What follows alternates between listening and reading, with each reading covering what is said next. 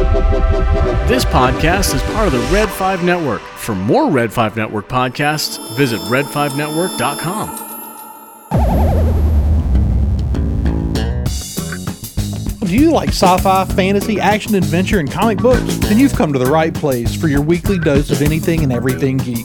So strap in and let's get this show on the road. Welcome to the Science Fictionary Podcast.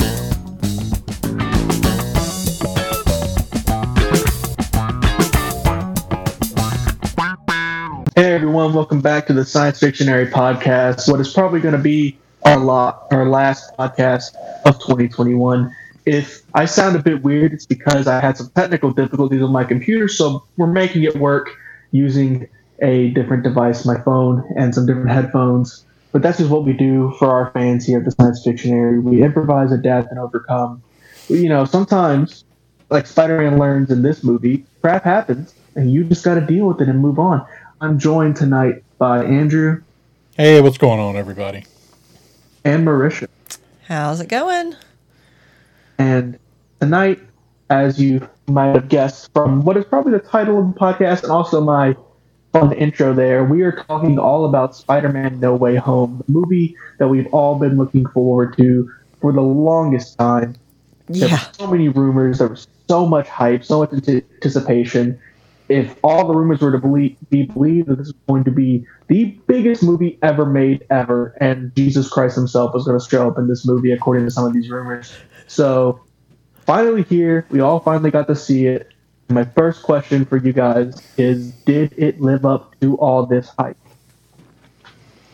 I mean, Jesus Christ himself did not show up. Spoiler alert. However, everyone short of that, I mean, everybody I wanted to see was there. And I had decided... Oh, spoilers, by the way. Spoilers alert. Yeah, we definitely want to point out that if you haven't seen this movie, please don't ruin it for yourself by listening to this episode of the podcast. Yes, don't do it. Because even if we tried to do a non-spoiler episode, we're not very good at that. No. It's going to be spoilery. True. It's true. So that being said... My non-spoiler review is go see it. Yeah. Yes, go see it. Absolutely. So I had kind of decided, okay, I'm not going to get my heart set on seeing Tobey Maguire as Spider-Man again. Because I was going to, if I just got too attached to it, I was going to really have my feelings hurt. So I just decided I'm just not going to expect it.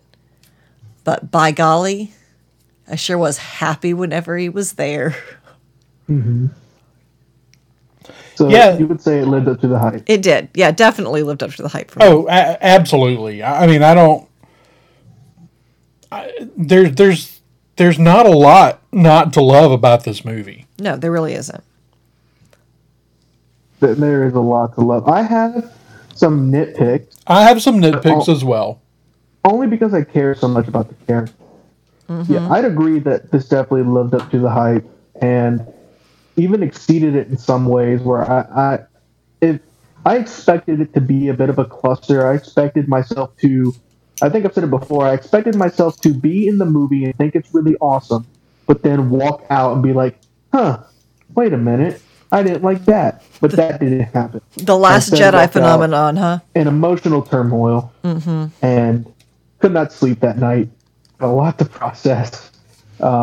In all the good ways. It was everything I wanted out of the Spider-Man. Absolutely. Yeah, and I was really interested to see how you liked it, because I know you weren't a big fan of the last one.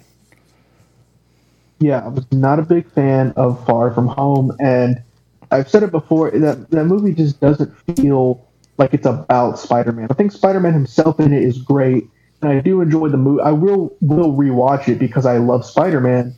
But the movie doesn't feel like it's about Spider-Man, in my opinion. A lot of people disagree. A lot of people really love that movie. People that I usually agree with. Far From Home just did not hit for me. And then going into No Way Home, I was super excited with all the rumors, but I felt like it was going to be sort of a thing where there's a lot happening and a lot of fan service, but I kind of walk out, I'm like, well, the movie itself wasn't that great. Like, yeah, the fan service was really cool, but what about like the actual structure of a film? But thankfully, it didn't fall into that trap. And yeah, I absolutely adored this movie. I think it did some really great things with fan service. I think it did fan service right. Mm-hmm. I think the fan service benefited the movie and pushed the plot forward. It all kind of made sense. And most importantly, this movie is still very much about Tom Holland's Spider-Man. Yeah.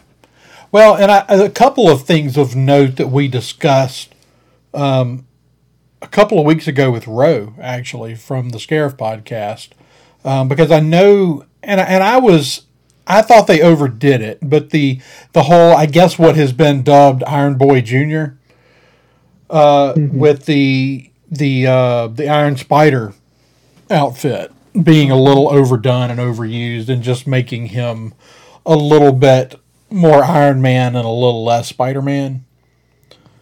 Yeah. And I told in that episode, because I just edited it the other day, and one of the things that I said was I think that's going away in this movie. Mm-hmm. I had no idea just how far it was going away, but it's gone. Mm-hmm. This movie was obviously set up in a way that if Sony decided they didn't want to work with the MCU anymore, they would not have. 100%. And that was a little obvious watching it, so that kind of took me out of it for a second. But I still like the direction they ended up going. So yeah, this movie had some big retcons, and something really impressive that it did, and what a lot of MCU movies have done, is it took a really crappy story, one of the worst Spider-Man stories ever written, one moment in time.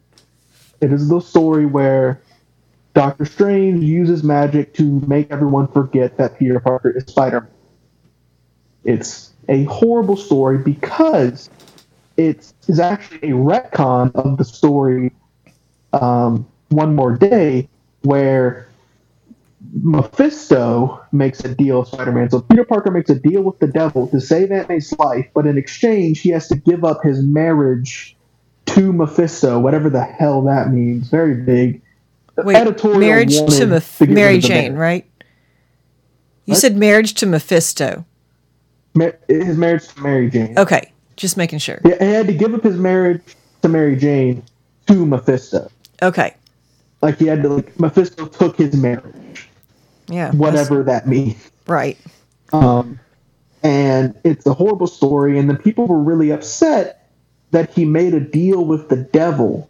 So then they had a retcon where Mephisto made it so that he was never involved for some reason, and had it to where actually what happened was Doctor Strange and it's just a horrible story.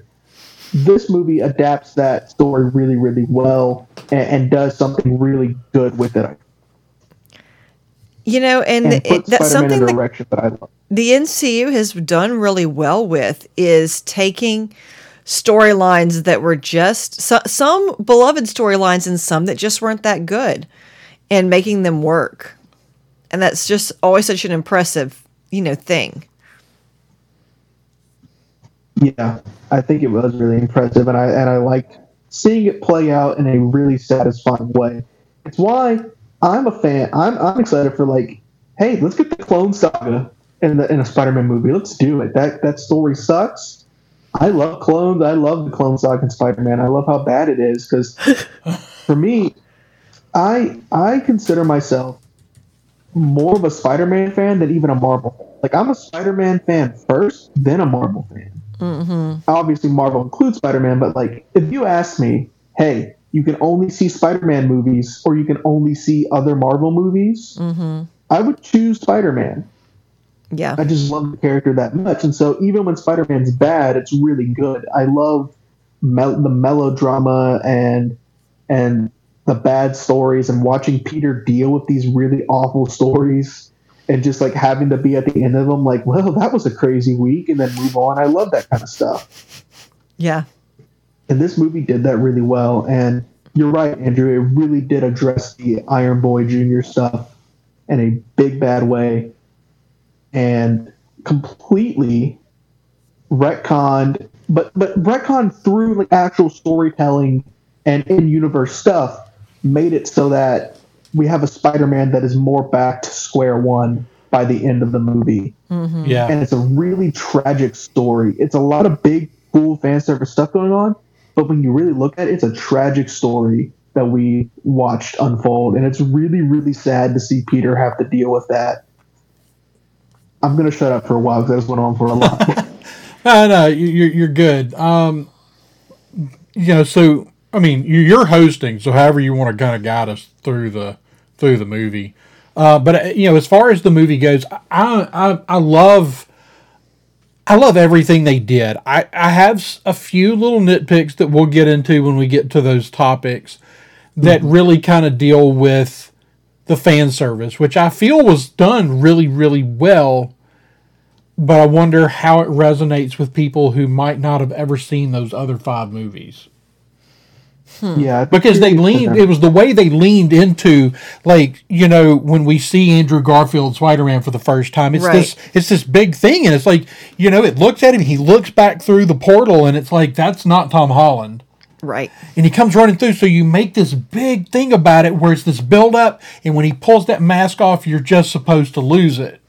Yeah. But if you haven't seen those movies, does it still impact the same way? Does it impact as well because it's another Spider-Man?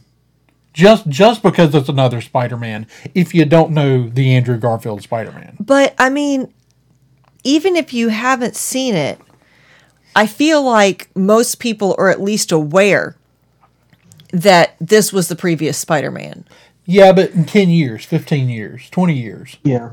Like, how does this hold up? Infinity War and Endgame are going to be movies that people are going to remember like Star Wars. Mm-hmm. They're these monstrosity events in cinematic history. Right. And people are going to talk about those movies forever.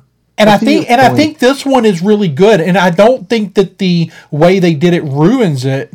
I do wonder how it impacts. But ultimately, the two characters, Andrew Garfield and Tobey Maguire, do such an amazing job that even if you didn't know those movies, you're still going to love their characters in this movie. Mm-hmm. So like I said, it's a nitpick for me because I don't know. I wonder.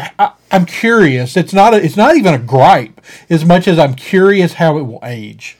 Yeah, but I feel like Spider-Man fans, I feel like the Raimi movies especially hold up. I mean, they're definitely a little dated, but not in a bad way. In just you can tell when they were made sort of way.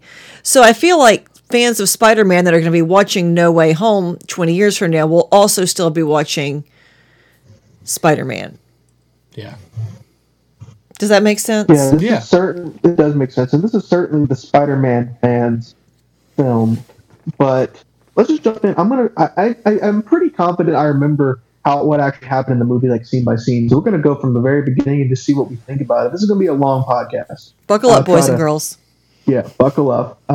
So it picks up right where Far From Home left off. Literally the same scene. Peter Parker's identity is revealed. He jumps down. He picks up Mary Jane. The crowd's going crazy around Mary Jane. It's, are you his girlfriend? Peter bumps into somebody, and then I think the person's like, he hit me. Don't say that he hit me, which is like, yep, that would totally happen. Mm-hmm. Like that, yep, you are correct. That is how things go. He picks up Mary Jane. He starts swinging away. We get a really fun, fast-paced swinging sequence where Zendaya is just like going to throw up, and it's really funny. And they end up like trying to go underground, and we get a really cool scene where they swing through the subway, and it's like, nope, that's even worse. They go back above ground, and they finally make it home to Aunt May's apartment, where we interrupt the breakup between Aunt May and Happy. Poor Happy. And Happy is just blubbering and crying, and Aunt May it's just a whole fling thing, picking up the joke where Far From Home left off. Yeah. And they enter, and it turns out this is the first time Aunt May's met Mary Jane. So that was interesting. Mm-hmm. And they walk in on what they see. It looks like Peter and Mary Jane are hooking up. Peter's taking the Spider-Man costume, and it's like, oh crap, how do we deal with this? And I think there was even a little joke where Happy was like getting ready to talk to Peter like a father figure about like sex. That was really funny, and it's just really there's some great cinematography. Like I don't think it was a 100% cutless shot. Like I think the shot did cut and stuff, but it went very fast paced, and it felt like one really long scene. And it culminated with Aunt May and Happy seeing on the TV that Peter Parker's identity is revealed, and their apartment is now on the news. It was really funny. Oh, Peter puts on the "I survived my trip to New York" shirt, the same one he wore in Homecoming. That was funny. And that is how the scene culminates. Really fast-paced, crazy opening to not like action-packed, but just really fast right off the bat opening to the movie. What do you guys think about the opening scene?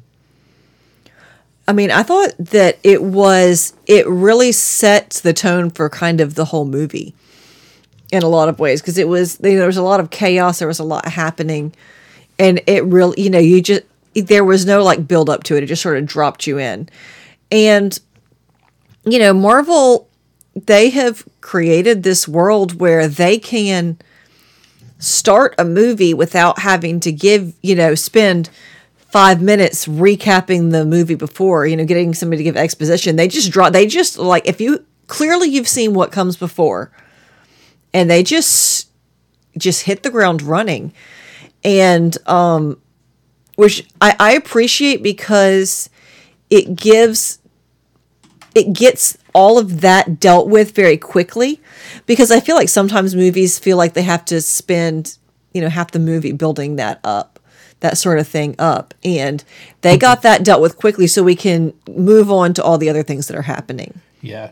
No, they did do a good job with that. We could have spent entirely too long dealing with the fact that the news reporters and the police are chasing Spider-Man, and is he or isn't he, Spider-Man? That could have been a whole movie.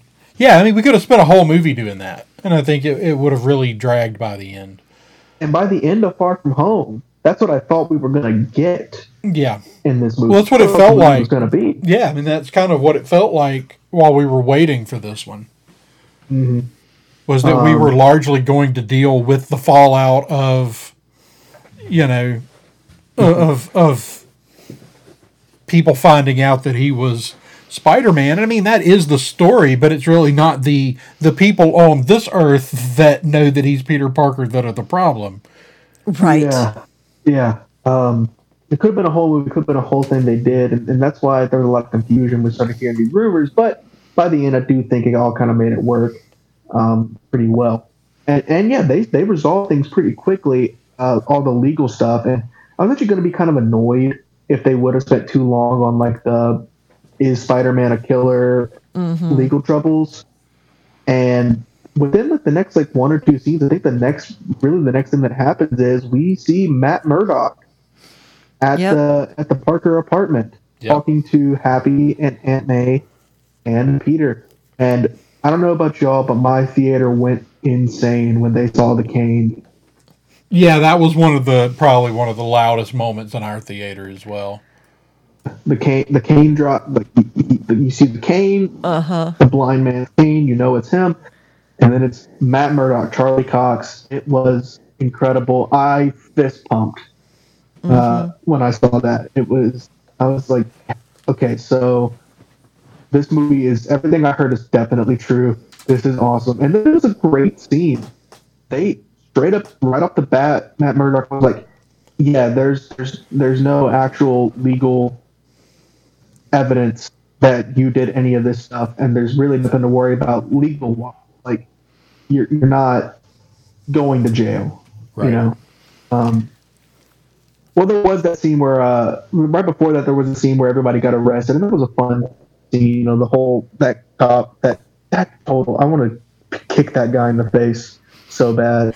That cop that was like messing with Ned, but they got that out of the way pretty quickly. Just like, yep, you're fine, nothing to worry about. Your life is going to be really, really hard now, but legally, you're good. You don't got to worry about anything. Then he's talking to Happy. He says, Happy, you need to get a good lawyer. Yeah. He's like, I'm a good lawyer. And that was funny. But I have a theory on that, which we'll get to in the theory section towards the end of the video of this podcast. Then, great scene. A brick gets thrown through the window, and Matt Murdock. Peter goes to catch it, but Matt Murdock catches it first. Mm-hmm. Peter goes, "How did you do that?" And he goes, I'm a really very good lawyer. That may have been my favorite line of the whole movie. How did you do that? I'm a very good lawyer. It's like, oh, that's epic. That is just like, that's just the perfect response. Yeah. No, that was an amazing scene. Yes, that was awesome. What do you guys think of seeing Charlie Cox's Matt Murdock back on screen? Oh, man. With the day before, we had Kingpin coming back in Hawkeye. Yeah. Just incredible. No, I absolutely love that they're bringing those characters back in. I hate that it took so long, but I mean, I guess when you really look at it, it took 3 years. Well, they weren't even allowed to touch the characters, basically, at least those versions of the characters, for 2 years. Mm-hmm. Mm-hmm. So I guess, all things considered, they got them back in about as quick as you could have asked them to. Yeah. But I mean, you know, of the Netflix stuff, I mean, I like The Punisher. But of the Netflix stuff, the Daredevil series was head and shoulders above the rest. Oh, definitely. The first, those 3 seasons of Daredevil are some of my favorite TV. Yeah, I mean, it still might be the best. It still might be the best television comic book adaptation. Definitely. I mean, only thing competing with it is Arrow, and then Arrow has some really bad seasons. I think, like, you can say season 1 of Arrow is up there. Mm-hmm. Yeah. And then season 2, I'd even say, with the Deathstroke stuff. Yeah. But after that, it kind of falls off. While Daredevil, a lot of people don't like season 2. I like season 2 a lot of Daredevil. I have some problems with it, but yeah, that Daredevil show, at the time, it was my favorite thing the MCU had done. Was season 2 or season 3 the season that crossed over with Punisher? That was season 2. Okay. Yeah, I love that season. That introduced the Punisher. That last episode of that season is incredible. It really is. And honestly, season 3, the last episode of season 3, where he's just beating the absolute crap out of Kingpin. There's blood all over his white suit. Yeah. And Vincent D'Onofrio's looking up at him. And Vincent's like, kill me. Come on, kill me. Like, he just wants to break him. And Matt just lets out Charlie Cox just lets out this incredible scream in the air while he's holding Kingpin. And he's like, no, you have taken everything. You will not break me. Some of the best superhero storytelling since Spider-Man 2, in my opinion. Yeah, absolutely. It was great. And you guys know how I feel about my beloved characters murdering people. So it was really cool that Daredevil's like, I do not kill. So yeah, super cool to see Matt Murdock, Charlie Cox back. So happy to see that. They're going to be doing something with them. It could be a movie, could be a show. I don't know. But I think he's got the potential to show up all over the place now. Oh, I think he's going to show up all over the place for sure. But then he's got to get his own. Daredevil's big enough to get his own. Oh, yeah, he's going to get his own thing. I kind of wonder if, unless they're already working on something that they haven't announced yet, I kind of figure he'll show up first, like really show up in maybe Echo. Yeah. It seems like that'd be a good place for him. That seemed he could show up in She-Hulk. That'd be great to see. Murdock. I don't think Daredevil's going to be. Yeah, no, but we can see Matt Murdock in the courtroom. Mm-hmm. Right, exactly. Marisha, any thoughts on Matt Murdock being back? I mean, he's just one of my favorites. Charlie Cox is one of my favorites. And, he was just so phenomenal as Daredevil. I'm really excited. It's like the thing is, now that he's shown up, he could be anywhere. And that makes me very, very happy. Yeah. Mm-hmm. And I love knowing that Charlie Cox loves playing Daredevil. Mm-hmm. And he will happily be in anything they pay him to be in. Yep. So yeah, we get that legal stuff out the way, and then it moves on.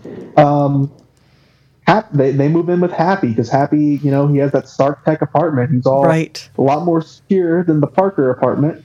Yeah. And Peter finds that machine, and then he's sleeping on the couch, FaceTiming MJ. And really, this scene's only really funny to me or only notable to me because Happy is wearing a face mask for sleeping that my stepdad uses. He's got sleep apnea. So funny. And I was watching it with my mom and sister, and we looked at each other and we died laughing. It's the exact same thing. That's funny. And it was great when Happy was like, yeah, we get it. You love each other. Could you go to bed? Yeah. Poor Happy. This was really not love his Happy. movie. No, this movie was rough on Happy. It really was. It was really sad. Happy's having a real hard time. Like, So I know Happy's kind of a side character, but I do hope they kind of come back somewhere down the road and give him a little bit of a happier story. right? Like, I mean, I I'm sure feel he'll like be in Armor. they ought to. Do what? I'm sure he'll be in Armor Wars. Yeah, that would be an awesome place for him to show up. So next day, Peter's gone back to school. Looks like it's their senior year, and it is like a celebrity coming to school for some people. But then there's the other side of the line where it's people holding up signs protesting him. So it's a pretty even split, it looks like, between people who believe Mysterio and are buying into the J. Jonah Jameson propaganda. Which throughout the whole movie we get these little vignettes of J. Jonah Jameson's show calling Spider-Man a menace, and it's a really good storytelling where at first you see him in just like a green screen in his room. Mm-hmm. Yeah. And then by the next time you see him, he's in a full studio. Mm-hmm. So Yeah, J. Jonah Jameson has made it big time on his reporting on Spider-Man. Yep. Yeah, just from that.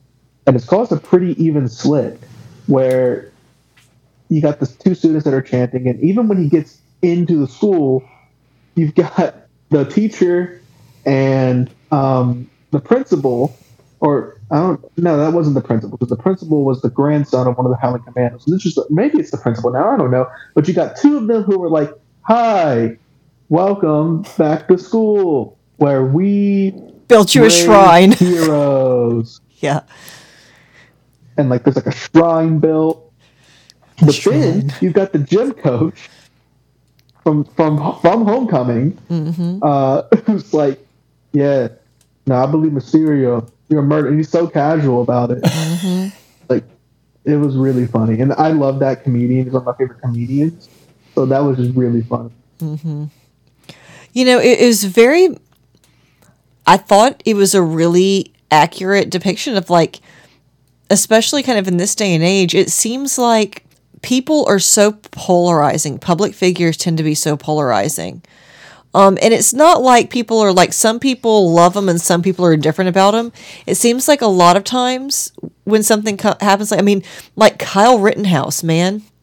It's like either people thought he was the devil incarnate or he was like some upstanding bastion of Second Amendment rights. And most people felt strongly one way or the other. And I feel like in this world, Spider-Man is very much that kind of person. Depending on your point of view, he's either, the second coming or he's the devil. Yeah, I see what you mean there. Just to clarify to any audience members, nobody is saying that Peter Parker is Kyle Rittenhouse, okay?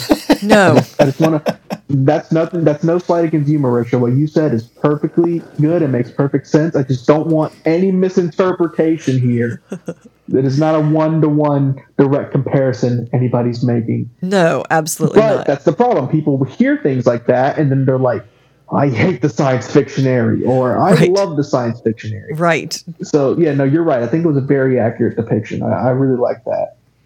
And then we get a really nice, heartwarming scene where Peter's up on the roof of the school with MJ. They're talking. So They're about to kiss. And in comes Ned. And bless poor Ned. Yeah. Which I have been Peter and I have been Ned in that situation. So I understand it from all sides. And they're talking about MIT, which I thought was just kind of.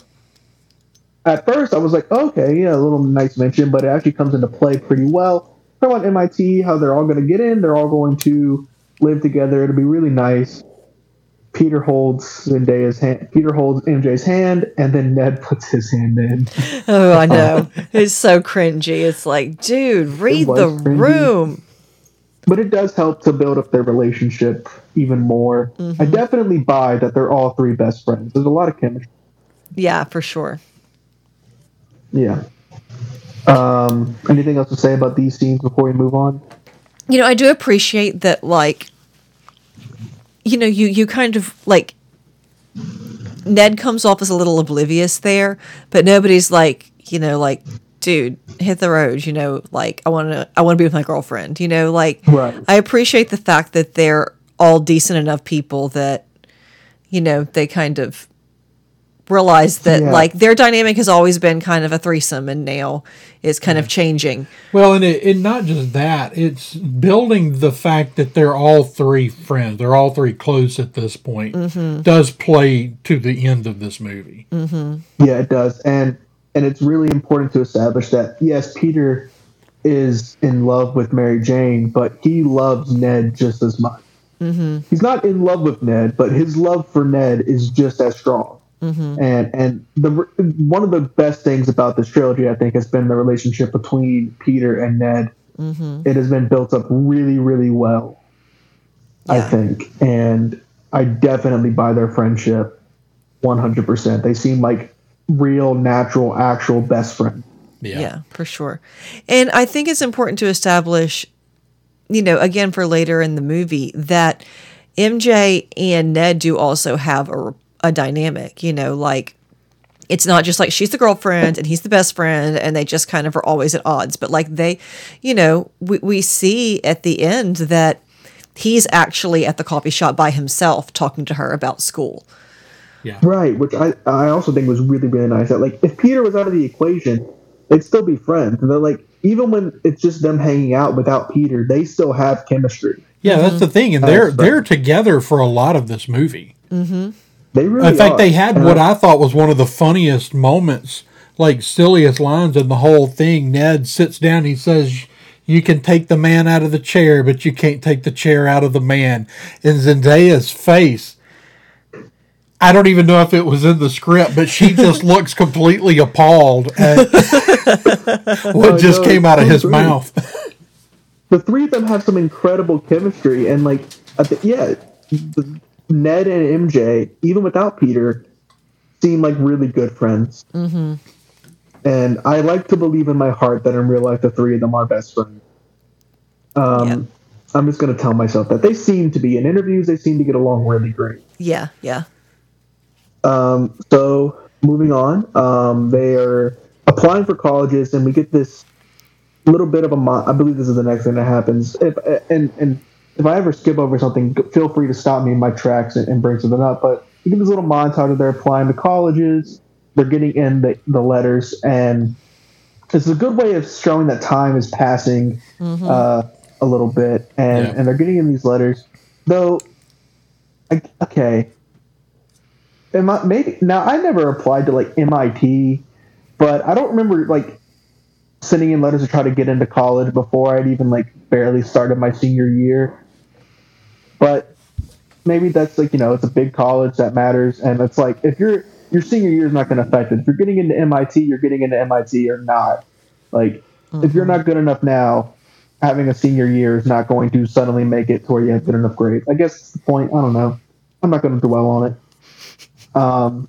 They have this little montage. They keep getting rejected, and I'm starting to think like Peter's getting rejected from all these schools. He's really smart. Why is he getting rejected? And my dummy brain didn't put together, oh, wait, it's because Spider-Man. I'm just like, that's weird. Mm-hmm. Right, three smart kids from this, you know, smart kids school can't get into a college. Mm-hmm. Yeah, any college is not even their first choice. Like, so after the montage, they all get their letter from MIT. They go and they meet at this donut shop that MJ is working at. That was some really funny scenes. there. MJ dealing with a crappy boss, which is, kind of harkens back to maybe think of in the Raimi trilogy. There's that scene where MJ's out talking to Peter, and her boss from the diner screams at her, really hard New York screaming, and she turns around and screams back at him. Great moment. And they all open their letter, and they've all been rejected. I thought they were going to do the trope where they've all been rejected except for Ned or something like that, but no, they all flat out rejected. And then it all kind of clicks together. Because one of them reads it out loud, I think, and it's due to recent controversy stuff. It all clicks together. Oh, they're not in because they're friends with Peter, and it's controversial. Which, man, that sucks. Yeah. And it sucks even more because both Ned and MJ love and support Peter so much that they're okay with it. Yeah. They did not cry and complain and ask Peter to try to make it right. They were okay. Well, they also didn't go on a crusade to distance themselves from Peter Parker. And they didn't blame him because it would be easy to be like, you and your idiot vigilantism straight up ruined my life. Thanks for that. And typically, most movies involving teenagers, somebody's pulling out that shit. Because we got to show how dumb teenagers are. Exactly my point. They avoided those tropes really well, which I really appreciated. They really did. And poor Flash just wants to hang out with his hero. All the better because it's good friend. Yeah. Yeah. Poor Flash. The Flashpoint. Flash just wants to hang out with his hero. I think I just called him the Flash. It's the Flash. Well, it's fair because they made a DC reference in this movie. Flashpoint. Yeah, which which is two Marvel movies in a row with DC references. I know. It's pretty funny. And it just blew my mind because I was like, "That's so smart."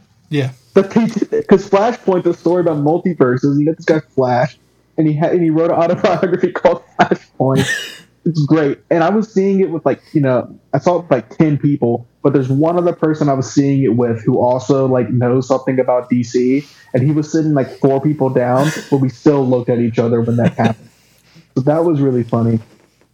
But he comes in, he's like, "Hey guys, coming to the MIT mixer?" And they're like, "No, we didn't get in because we're actually friends with Spider-Man."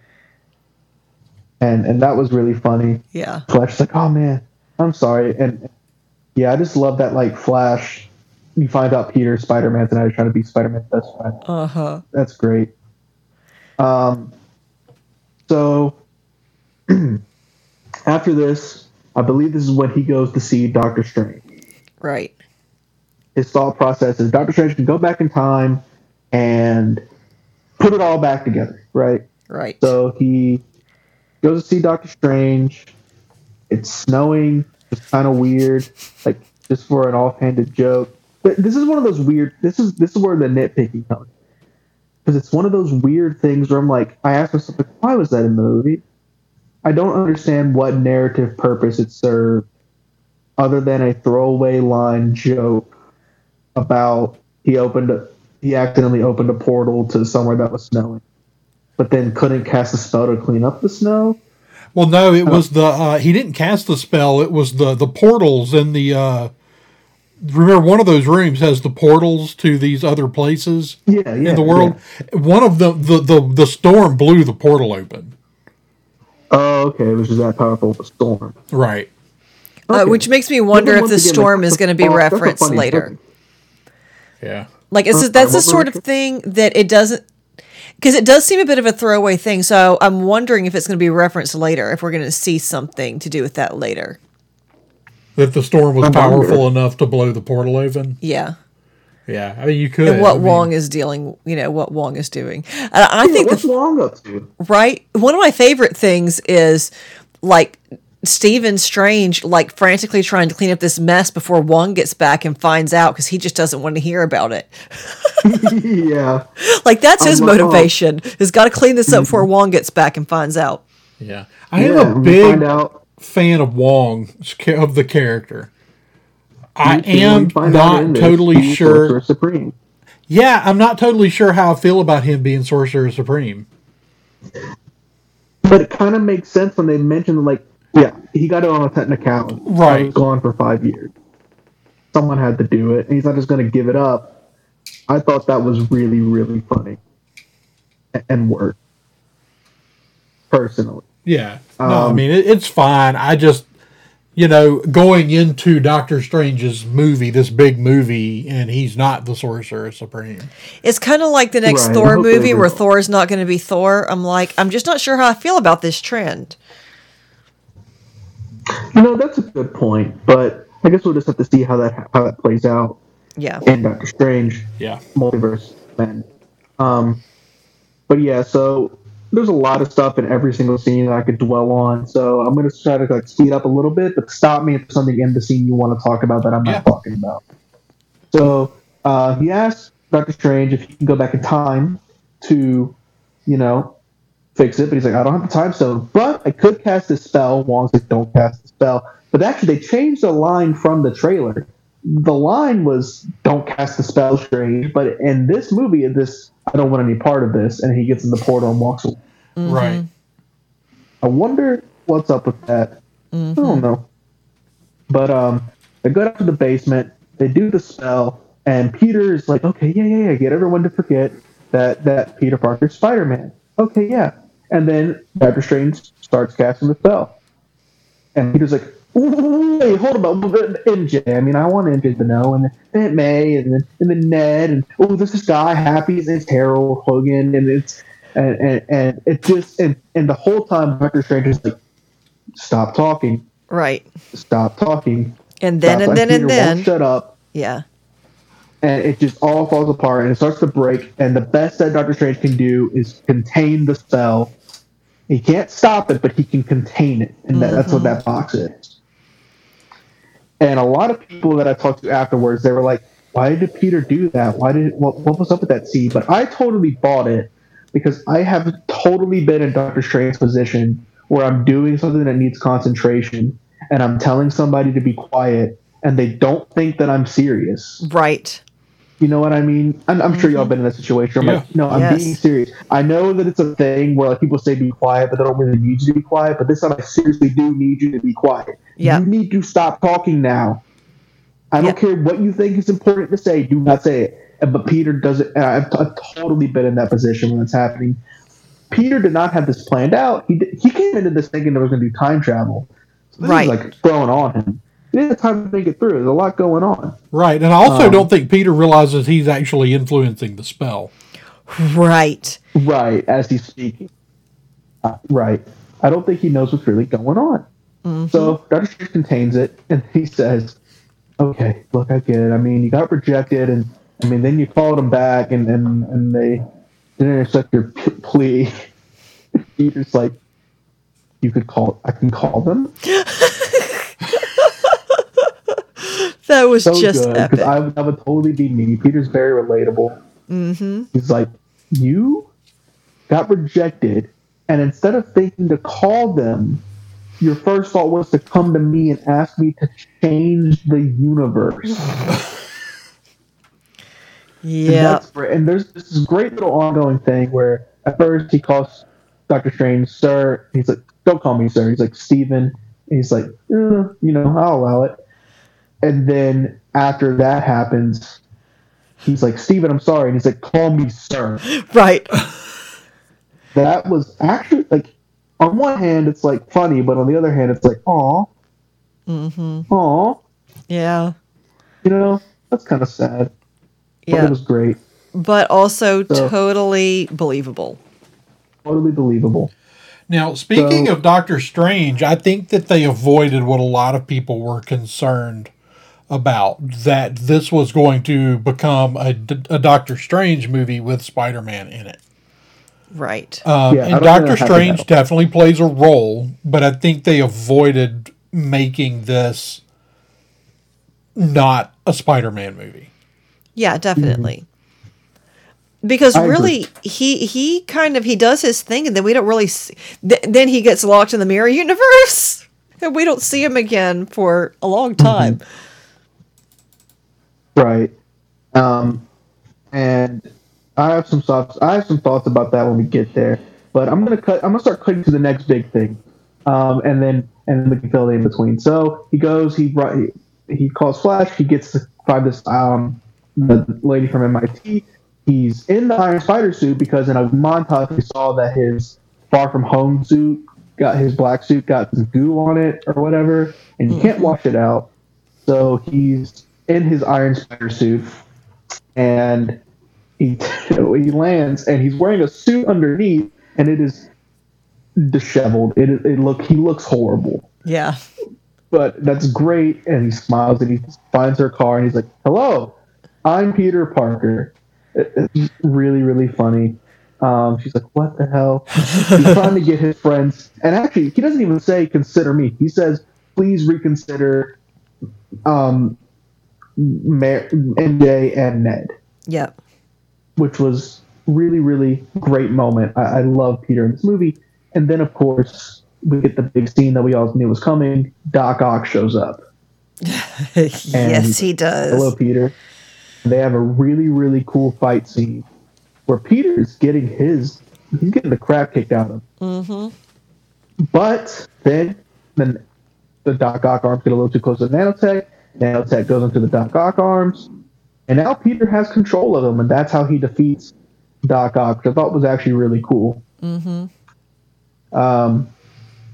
He manages to say to the IT lady, the MIT lady says, "Hey, we'll reconsider." But then Doc Ock, then Green Goblin shows up, and he's fine. And right before Green Goblin attacks, Peter and Doc Ock are teleported to Doctor Strange's house. Right. And Doctor Strange explains what is going on, which is that during the spell, crap happened, and people who know who Peter Parker is from the multiverse are coming in to our world. He's already captured the lizard off screen, which I thought was kind of fun. Like, we don't need to see that. Yeah. It's just in the story. He captured the lizard, now he's captured Doc Ock. So he gets this little thing, and it's like, just, shoot him, and they'll come back here. And he's like, okay, well, I need my crew. He gets MJ, he gets Ned. That's when you get the funny, you can take the man out the chair, but you can't take the chair out of the man. Right. Bless him. And they get to work just trying to track down these people that have come from the multiverse. And this is when we get one of my biggest nitpicks this is my biggest nitpick in the entire movie. What happens next? Peter turns his suit inside out because there's green goo on it. Right. And he gets this black and gold suit that has like wires and stuff, which made me like so when he's wearing that, there's like these wires rubbing against his skin. What? That's weird. But he turned his suit inside out, and he goes after Electro. And that just pisses me off so much because it is so contrived, the green goo thing, and it is purely only to do one thing: to sell more Funko Pops. That's probably true. And Fortnite. Where now you get the black and gold suit. It's just his suit turned inside out. Right. I don't know what y'all thought about that, but I just hated it. So I didn't realize that that's what it was, because I couldn't figure out where the black and gold came from. Yeah, I thought it was supposed to be like green, and it's like I couldn't figure it out. Okay. Yeah, no, it's definitely his other suit inside out. Perfect. Because at this point, the nanotech suit is compromised. Right, yeah, because it's got a hole in it, because half of his nanotech is in Doc Ock's tentacles. Which I mean, that whole scene with the nanotech and the fighting was pretty brilliant. Mm-hmm. Yeah, that was great. It was brilliant. And I know I'm rushing through it, so like stop me and we can talk about whatever. Oh, no. I mean, we're already 45 minutes in here. If we go through every scene, it'll be as long as the movie. Right. I that black and gold suit. I really appreciated that they kept the conversation in universe, though, because there is no nanotech, right, in the Raimi Spider-Man. Right. And but they actually discuss it. Right. That's what I'm saying. He says, this is theoretically possible, but I've never seen it. You've outdone yourself. But Parker. he knows what it is instantly. So I thought that was really well done, that they kept that continuity well. The lines that they pulled in, the story points that they pulled in from both other Spider-Man series, they did a wonderful job with. Yeah, I thought they really did. They all the references and callbacks are great. So he finds Electro. Electro looks all different and new now. And also Sandman shows up. And it is obvious that Commentator Church did not want to be on set because Sandman as just like this vaguely shaped man made out of sand for the entire movie. And I guess he's just doing the voiceover. But it was cool when Sandman shows up and was like, "Hey, Peter, it's me." Because, they're continuing the continuity at the end of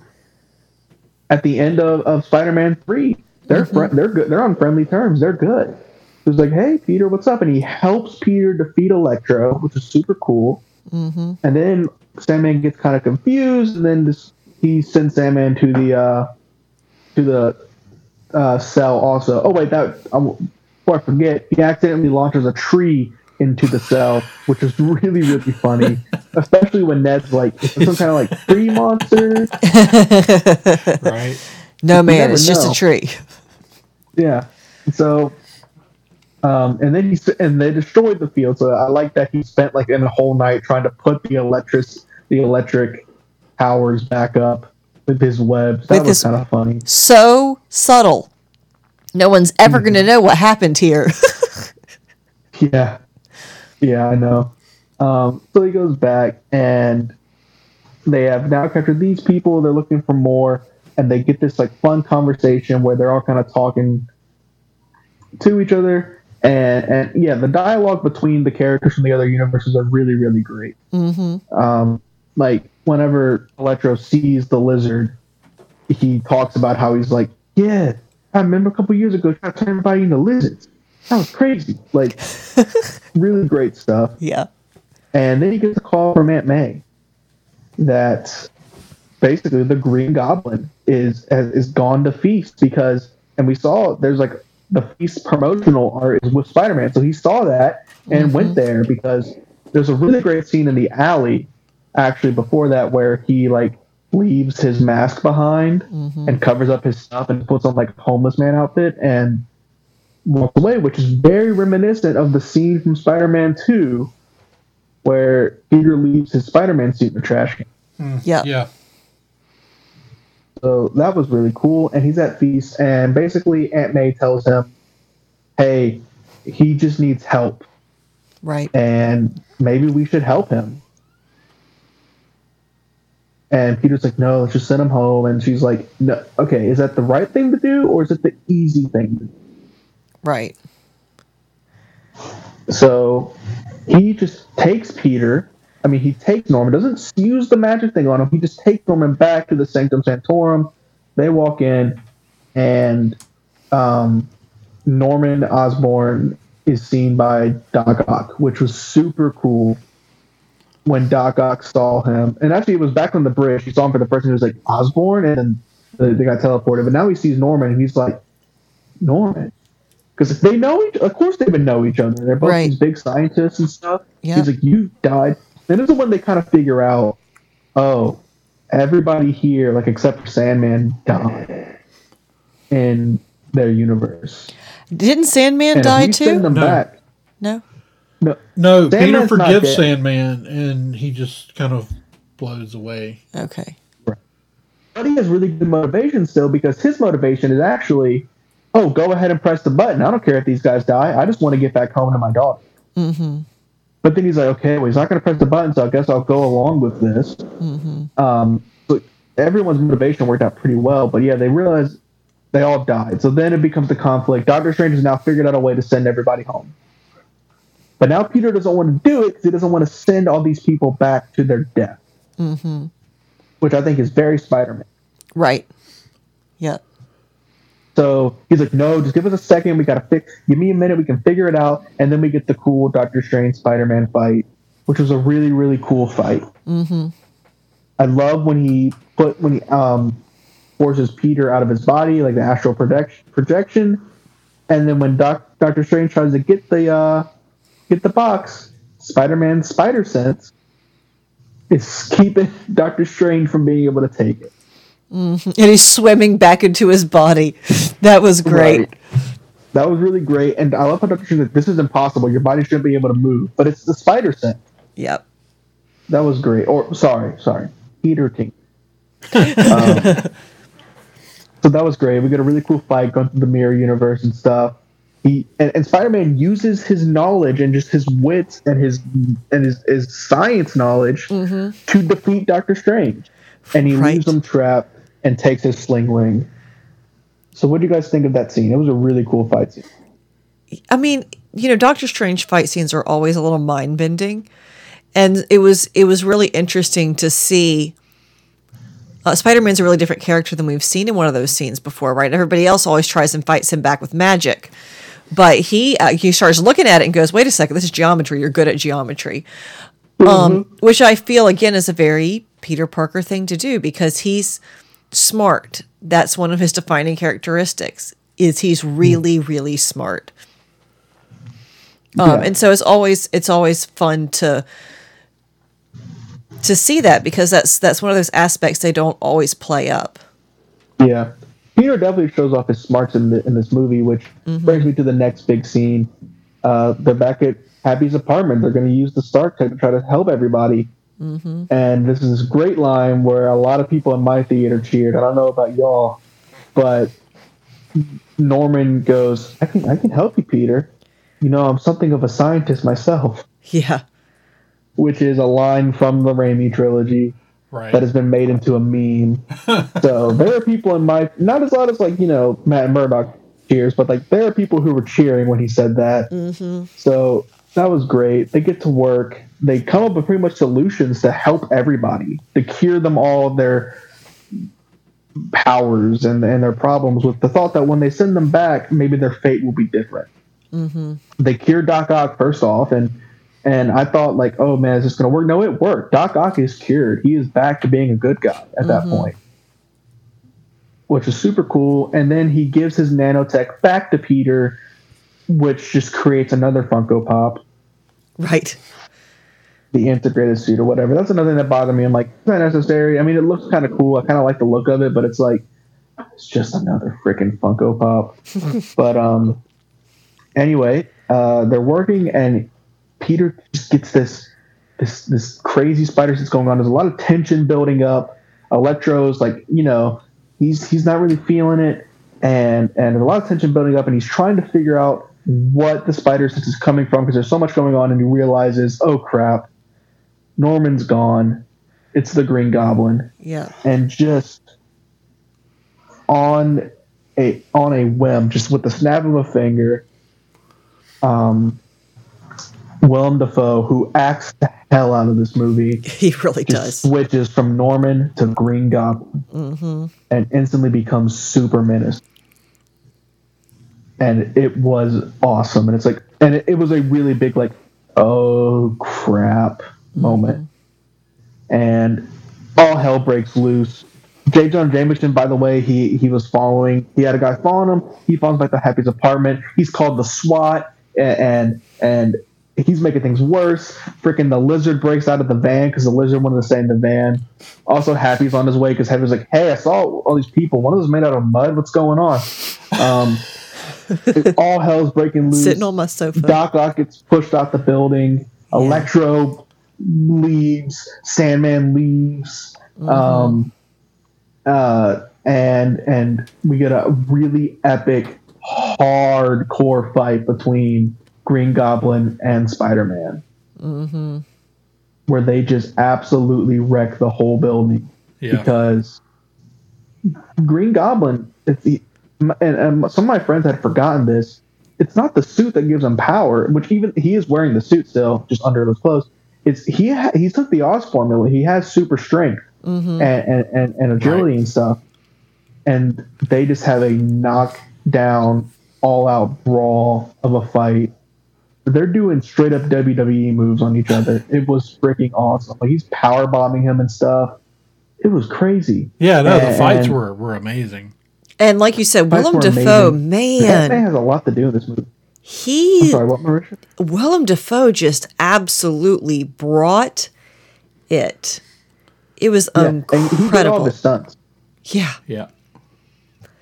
Who does that in their 60s? What? I said, who does that in their 60s? That's crazy. Exactly. So, and Aunt May has a lot to do in this movie, and she grabs the thing they've been working on to cure Norman, and she takes it and Spider-Man and Green Goblin are fighting. They end up at the bottom floor. Aunt May shows up. She tries to defend Peter, and then she hits him with the cure. It doesn't work. Either they just hadn't finished it, or the whole time Norman had no intention of actually making the cure, and the Green Goblin had been in control for longer than we realized. Not sure what was going on there, but either way, it doesn't work. And long story short, a goblin bomb goes off, and I gasped. I thought at that moment Aunt May's dead. Yeah. Then she stands up, and I'm like, oh, okay, cool, awesome. Crisis averted. Yeah, right, cool, great. She finds Peter. They're about to walk out, and then she falls over. And I'm like, oh no.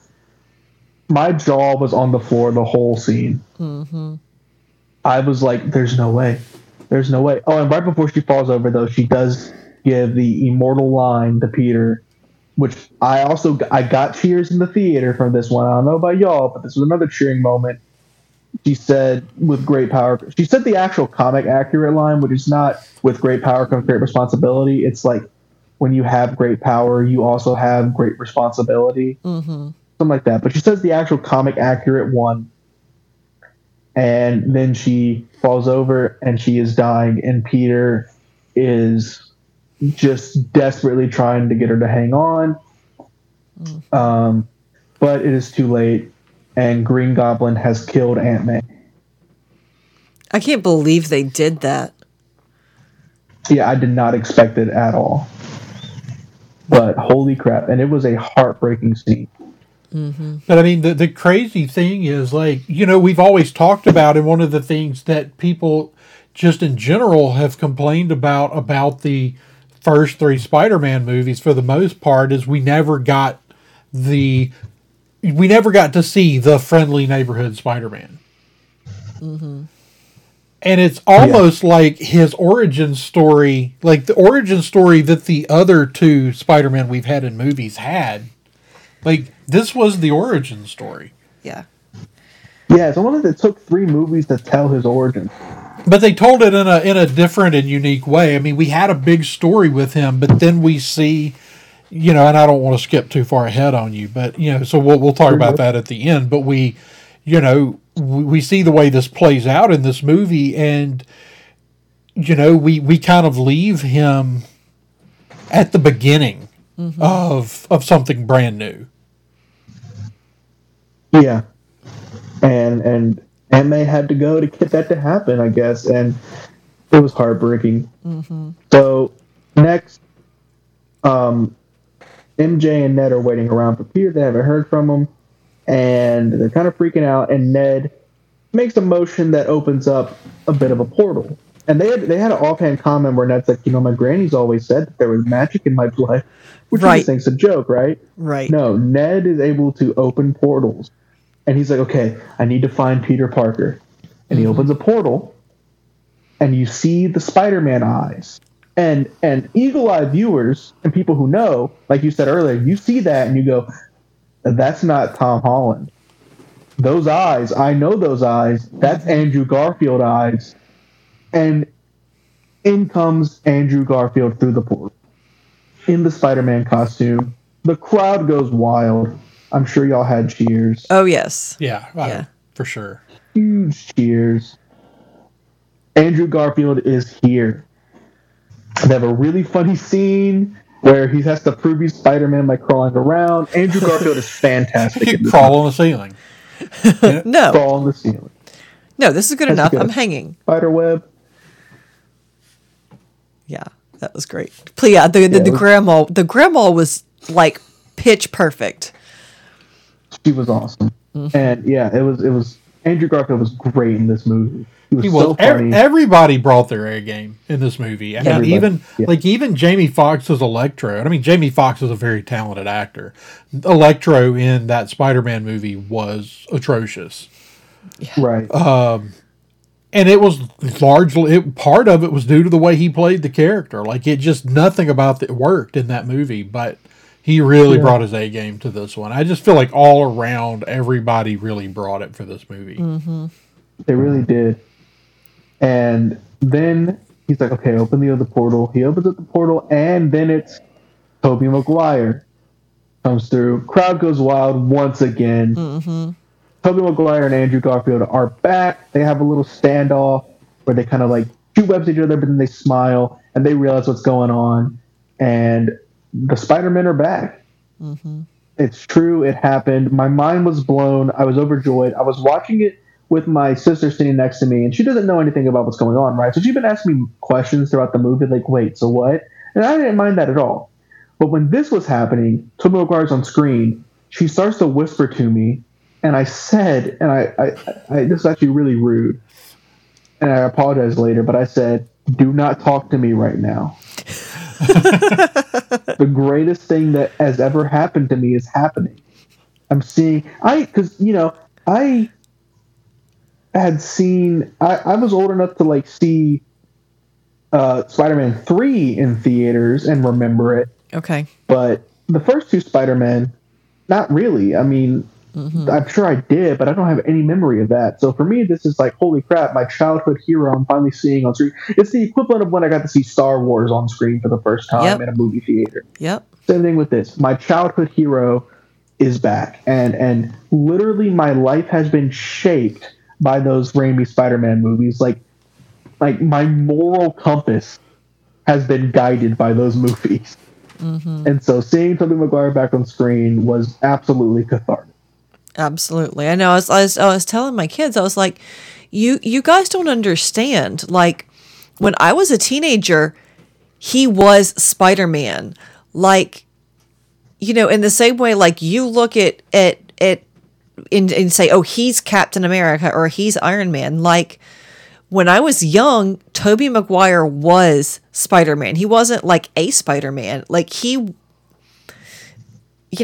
was the Spider-Man. He was the Spider-Man, and those movies were such cultural touchstones for my generation. Seeing him back on screen, it's like you don't understand like what this means to people who are old enough to have seen him as Spider-Man the first go round, right? Mm-hmm. Exactly. And so it was incredible. And they're like, okay, we need to find Peter. Where would he go? They start talking about how like they have their own places they would go, which is a really nice scene. And then they find him on top of the school, and the three Spider-Men meet for the first time. And there's a great scene where they tell Peter, like, no, we do know what you're going through because my Uncle Ben died. Yeah. And then Peter starts to say, I love this moment. Peter says, "You told me that with great power," and then Tobey finishes it and goes, "Comes great responsibility." And then that's when Tom Holland Peter realized, okay, these guys do know what I'm going through. We are on the same team. Mm-hmm. They've been through it too. I'm not alone, and we can do this. Mm-hmm. Oh, and before that, there was a great scene where like just Ned and MJ hug him, and you see Peter sitting there. Like, Tom Holland acted the hell out of the scene. He looks devastated, and it was great, the hug between Ned and Peter and MJ. It was really, really, really awesome scene. What do you guys think about seeing the three Spider-Men meet for the first time? I mean, it was a little hard because, like, there's all that high. It's like, oh, look, it's, oh, look, it's Tobey Maguire. Oh, look, it's Andrew Garfield.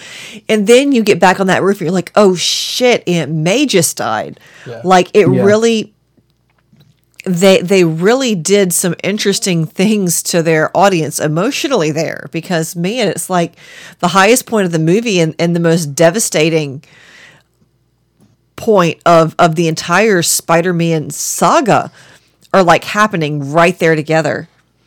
Mm-hmm. Yeah, no, I like the way they played all of that, and it's fitting to have them introduced right after he loses Aunt May. Yeah. In a similar way to how they lost Their Uncle Ben. Their Uncle Ben. Yeah. So you bring them in, you bring in these two characters that fully understand what he is experiencing. Exactly. Yeah. I would back up for just a second though and say that my one nitpick, or it's not a plot hole, it's just a interesting choice kind of thing, is Ned opens the portal once, we get a Spider-Man. He opens the portal again, we get a Spider-Man. Why did we give up on that method of finding Peter? Right. Oh, yeah. That's a great point. I didn't even think about that. And I know because they wanted to have that scene on the rooftop, which was great. And it goes to a spot that's important. It means Did they not open a portal to the rooftop? That maybe maybe they opened maybe they did. Rooftop? Maybe they opened the portal and went through it their own selves. Or maybe, I don't know, Toby grabbed MJ and Andrew grabbed Ned and they went swinging. I don't know. Yeah, I didn't think about that. That is possible that is exactly what happened. Is that they did, but maybe they did open the third portal and just off screen. I assumed they swung. That's just what I guessed, but I really don't know. But then, okay, so in this scene, a lot of people are saying like, oh, so they're implying that Uncle Ben never existed for Tom Holland Spider-Man. Yeah. I interpreted it as, no, Uncle Ben did exist, and he died, because we had that What If episode where he mentions Uncle Ben. Uh-huh.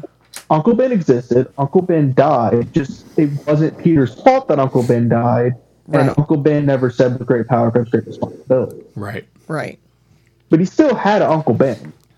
Right. He just wasn't the same. He has Uncle Ben's suitcase in Far From Home. Yeah. With his initials on it. Like, Uncle Ben still exists. It's just, maybe he died from, like, a heart attack or cancer or something, and it wasn't necessarily Peter's fault, and so all of that didn't really happen the same way. And then people are saying, like, well, if Uncle Ben never died and still great power comes great responsibility, then why has Peter been Spider-Man this whole time? Because maybe he's not an asshole. Right. Yeah. That's why. Well, and he was he was a much more lighthearted, he was just kind of, it was like a kid, like, I found this cool thing that I can do. I should probably do something useful with it, right? Mm-hmm. And the thing is, after Uncle Ben's gone, and even in the other iterations, Aunt May is in a lot of ways his moral compass. And so, she's still very much that person who's, he's lived with her for a long time, you get the impression. And so she clearly has a strong moral compass going. And so, that sort of thing influences young people, who they're raised by and what they believe and how they treat people. So, I mean, it makes sense. I think it does. And so they decide they're going to help everybody. Like, no, we are going to help them because of great power, great responsibility. And they get to work in the science lab. And this seems amazing for how long it went on and the dialogue between the three Spider-Men and Ned and MJ. Yeah. Some great moments. We have Andrew Garfield actually on the rooftop. He mentioned how he lost his Gwen Stacy and how he went down a really, really dark path. And we get the implication that, like, this Spider-Man might have started killing people. All he said was, I stopped pulling my punches. Right. He doesn't say I started killing people, but it might just be he got more brutal. Yeah. Doesn't necessarily mean he was killing people. But if that is what it means, okay, I can be okay with that. That is just the interpretation it went down. And it's saying that it's a really dark path. But I think it just more meant that he got really brutal. Yeah. And it also talks about how he doesn't have time to be Peter Parker anymore. He's Spider-Man pretty much all the time. Right. and he's just beating, like, this is how he lives his life now, beating people up, being Spider-Man. While Toby talks about how, like, him and MJ kind of made it work eventually. Right. Yeah. And it was tough, but they did. And Toby, you know, he's not wearing his suit out. I mean, he has it under his clothes. It's an interesting choice that Andrew was wearing his suit, which means when he got teleported to this universe, he was wearing it, and Toby wasn't. And they talk about how Andrew is always Spider-Man, so it makes sense, right, that he was wearing it. And Toby kind of has a more balanced life, and he wasn't Spider-Man all the time, so like he was just wearing clothes. As they say later, he's dressed like a cool youth pastor, which was really funny. Andrew Garfield is so freaking good in this movie. He's so funny and everything. Yes. But they have some great banter where they just talk about their lives afterwards, and it kind of works as a spiritual sequel to their movies, where you kind of figure out what was going, especially Toby. Yeah. You kind of find out like how things went, and it's really, really nice. Yeah. And it's really cathartic, I think, for Toby to actually, he's able to work on a cure for the Green Goblin. He mentions like, I'll get started on that. I've thought about it a lot ever since he died. Yeah. Like Toby wishes he could have saved him. Right. And I think that's really, really great moment. You got Andrew working on the cure for the lizard, and Tom working on the other stuff. And there's just some really, really funny dialogue scenes. Is there anything I'm not thinking about? Some funny dialogue that y'all want to bring up? No, I mean it was just the whole thing was just fun. You know, like Peter Parker. You know, like just kind of like the just weirdness of there being three of the same person. And I feel like they played it up just enough that it was funny, and then they kind of dropped it because it was like, you know, they didn't just sort of keep, those kind of gags can get old if they drag on too long. And I thought they kind of hit a sweet spot there with that. Yeah, they did a good job with that. But I love the interacting between them and seeing all three of them kind of nerd out together doing their science projects. Yep. And I did love Toby saying, I think I can do that, because I've been thinking about it for a long time, because he is a good person. And like seeing his best friend's dad die was traumatic for him. And that's what you do with traumatic situations, is you play the movie in your head and you think of all the ways you could have done it differently. Yeah. You know, and there's actually a line where he's like, I think it's Ned asking like, so did you have a best friend? And he's like, yeah, he died in my arms. Yeah. Really heartbreaking. Yeah. Crap. Yeah, that sucks. Yeah. And then that leads to a funny line where like Ned's like, I promise I will never become a supervillain, and I'll never try to kill you. And he just like gives him a wink and a thumbs up. Yeah. It's awesome. Yeah, it's a great scene. And then next, we see, Peter sent in a news thing to J. Jonah Jameson, like, hey guys, I'm gonna be at the Statue of Liberty with the Cap shield, which is a really cool visual.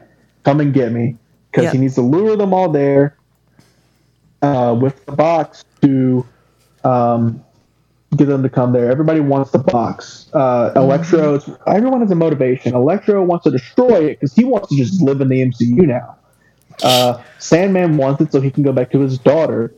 And then everybody else, they want to destroy it so that way they can don't have to even go back to their universes. They can stay here and be evil just in the MCU.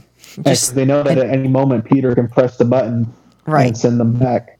Right. And they have a really good, solid plan. And so now they're just on the Statue of Liberty waiting, and now we get even more banter, but this time between the Spider-Men. Everybody's in their suit. Really awesome to see that Tobey Maguire suit again. Love that suit. And there's some really funny banter. I love like so what's the strangest villain you guys fought? That was great. He talks about how he's been to space, and Andrew's like, wait, you fought an alien in space?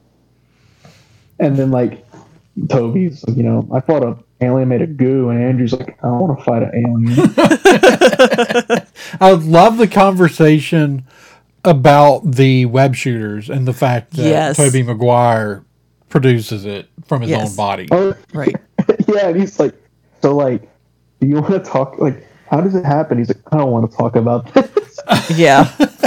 I mean, because Tom Holland Spider-Man's like, does it come out of anywhere else? Right. Like, okay, end of conversation. And I love, Yeah. and because they're Great. grossed out by it. Right.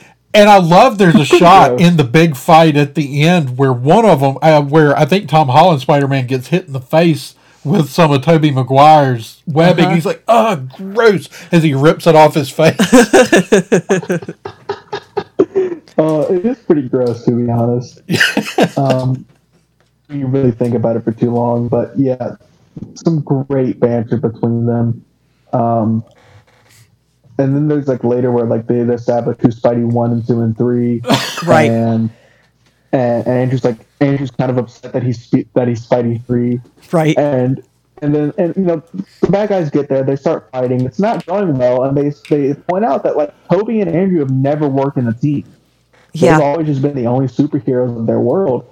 And Tom is the one who actually has been a part of the Avengers, and he's like, I've been a part of the Avengers, and they're like, that's great. What is that? Right. They don't know. It's Right. in their universe. Andrew's like, are you in a band? You're in a I always wanted to be in a band. God, Andrew's so good in this movie. He really is. Toby is great. Toby plays Tobey Maguire Spider-Man, but Andrew is just like on another level, I think. Yeah. And he was always fun as Spider-Man. Like, I always really enjoyed Andrew Garfield's Spider-Man just for kind of the fun factor. There too. there I were think he's issues great. with those movies, but it wasn't him, in my I opinion. agree. And so they figure things out, and this is a really, really long battle that happens, and there's a lot going on in it. We get some great shots with the 3 Spider-Men swinging together. Yep. Them and everyone was 100% right. That big shot in the trailer where you could see that they were CGI'd out of it. Yep, they were. Now they're back in, and there's some really cool set pieces and little moments between all of them. I love the moments.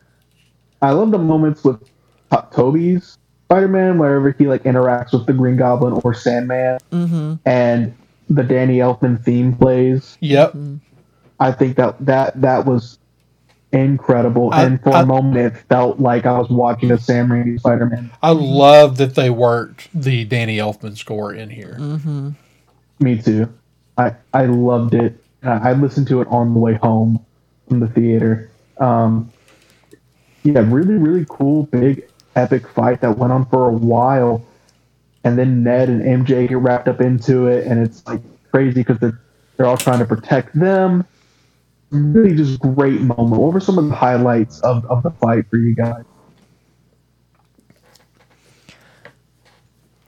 I mean, I just loved seeing all 3 of them in action together. In fact, there's one scene where they kind of are all swinging together after they kind of get organized, where they're coming, swinging around the Statue of Liberty all together, and the moon in the background. And it's like, surely that's going to be on a poster because I need it better for be. the background back here. But the fighting is all really, really great. I love kind of the brutality of the Goblin in this. I like that Sandman's kind of a wild card, mostly because he just can't trust anybody. Right. Yeah. I love mean, the scene where Toby starts getting like swallowed by sand. yeah. That was really cool. Yeah, just great. It's such a Some great big character moments. it's such a big fight scene. And everybody is so consistent, with their iterations from previous movies. It's really believable. Like you were saying, Sandman is, he's kind of a wild card. Everybody's going, and Electro, he's after the power. I mean, Electro has realized, I can either let them take away my power or I can be a god. Once he gets hold of the arc reactor. Yeah. it was great, and there's some great character moments, and through some chicanery and trying to open portals, Doctor Strange re-enters the fray here, and all hell starts to break loose whenever Green Goblin gets a bomb lodged in the box. Right. And it explodes. And it just sets the spell loose. And the multiverse starts to collapse on itself as they're all coming through. Right. And some crazy stuff starts happening. This is around when we get the moment of MJ starts to fall. Tom goes to get her, but he gets pushed away. So then Andrew has to save her. And this was a big cheer. The more cheers because it's very reminiscent and filmed a lot of the very similar to the scene where Gwen Stacy died in Amazing Spider-Man 2, but this time Andrew catches her and saves her. And he's crying. The crowd is cheering that he got to do that. Right. Really awesome moment. Around the same time, Doc Ock shows back up into the fray, and he helps the guy. He's a full-on good guy now. And he sees Toby. And he just has this huge smile on his face, and he calls him like, Peter, my dear boy, it's so good to see you. How have you been? And Toby says this great line. Toby plays perfectly Sam Raimi's that Peter Parker. Yep. Because I totally believe like everything he says. This is what he would say. He's like trying to do better. I love that little line. That line is so great to me. I don't know why it stood out to me so much, but I loved it. So some cool moments like that, and everything is going crazy. Doctor Strange is trying to keep it all. He's trying to prevent people coming in through the multiverse. Everybody who knows who Peter Parker is, they're just all coming through. And while that's happening, Green Goblin and Tom end up, and everybody else gets cured at this point, except for the Green Goblin.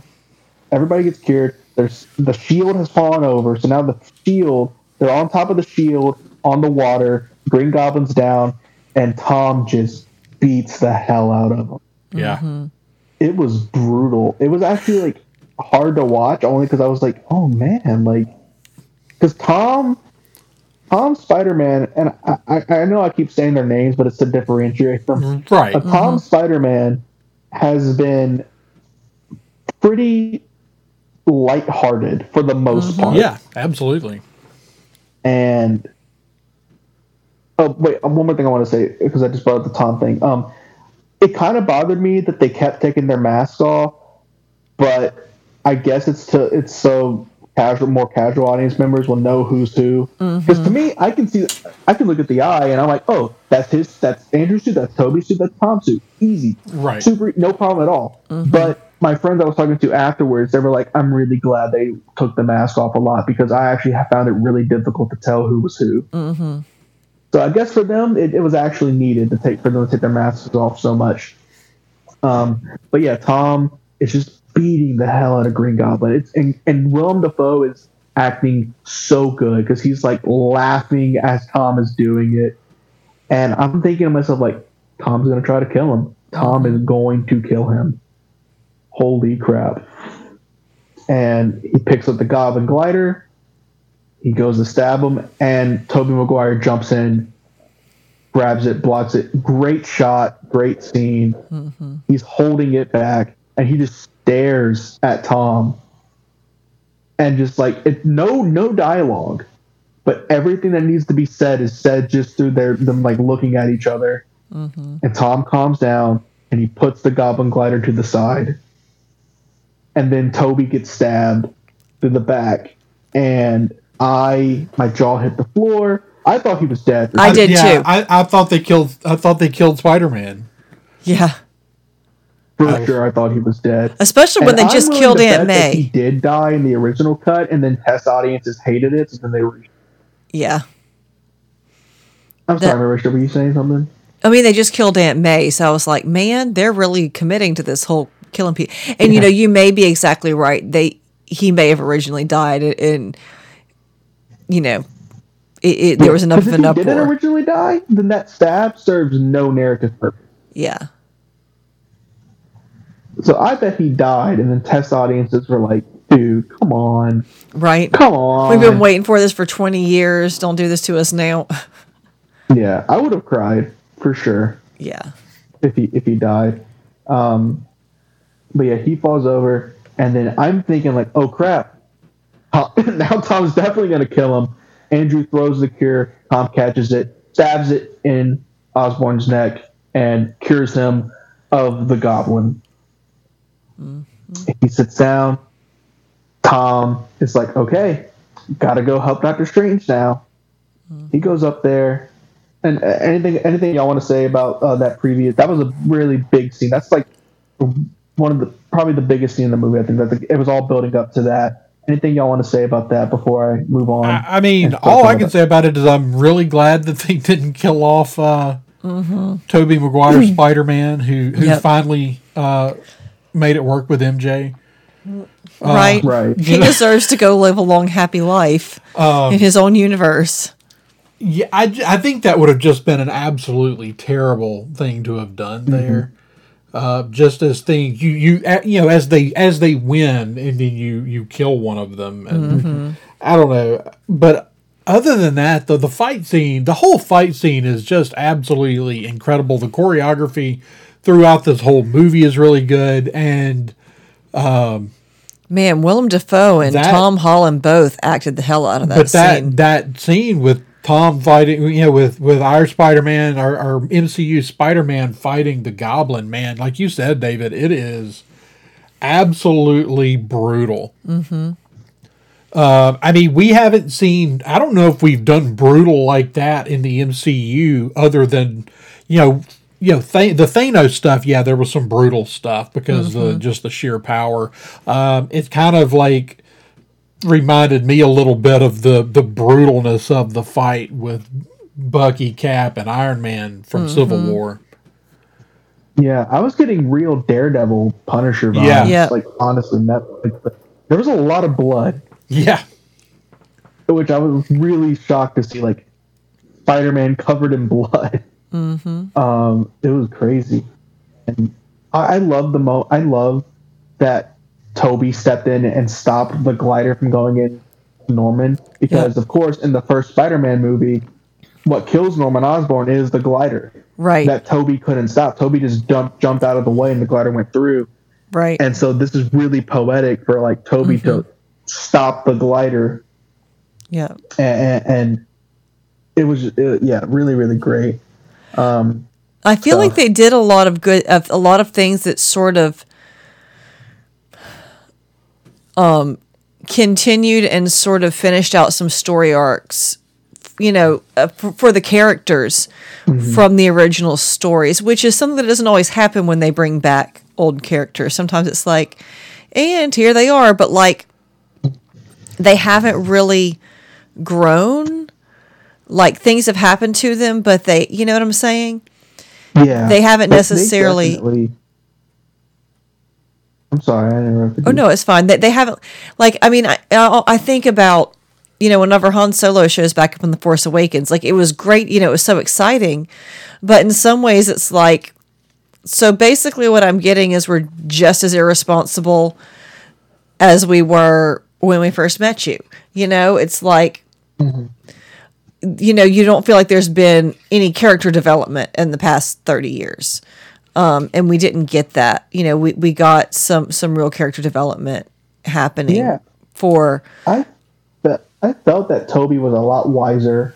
Andrew was obviously a lot darker. But I think that this experience clearly helped Andrew's Peter Parker come back to the light a little bit. Yep. And that reminds me, there were some great moments. And you're right, this is a great spiritual sequel to those other Spider-Man movies. You get that great moment where after Andrew cures Electro, they sit down and he's like, come on, man, can you stop now? And Electro's like, I'm all tapped out. He's like, man, I did see you. You were valuable. It's just this really good human moment that Peter Parker would totally do, where he's like, he feels sorry for Electro. Mm-hmm. And then it's really funny. It's a great moment, and then it's really funny where Electro's like, "Man, just you're from the hood, and you help poor people, and I just really thought you were black." Right. Yeah. And then I love Andrew's reaction. It's like, "Oh, I'm sorry, man." Right. What else are you supposed to say in that situation? Right. Yeah, that was great. Okay. So good. And I do feel like, moment. though, that they're setting us up for a Miles Morales with that, especially with that statement. Well, they definitely, there's like, a very vague, sort of reference to Miles Morales. He says, there's got to be a black Spider-Man out there somewhere. Yeah. Mm-hmm.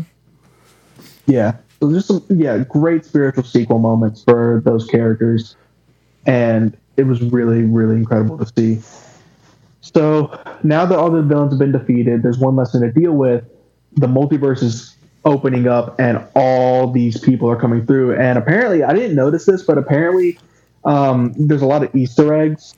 You can see like Kraven the Hunter. Apparently you can see like an outline of Black Cat, the Scorpion.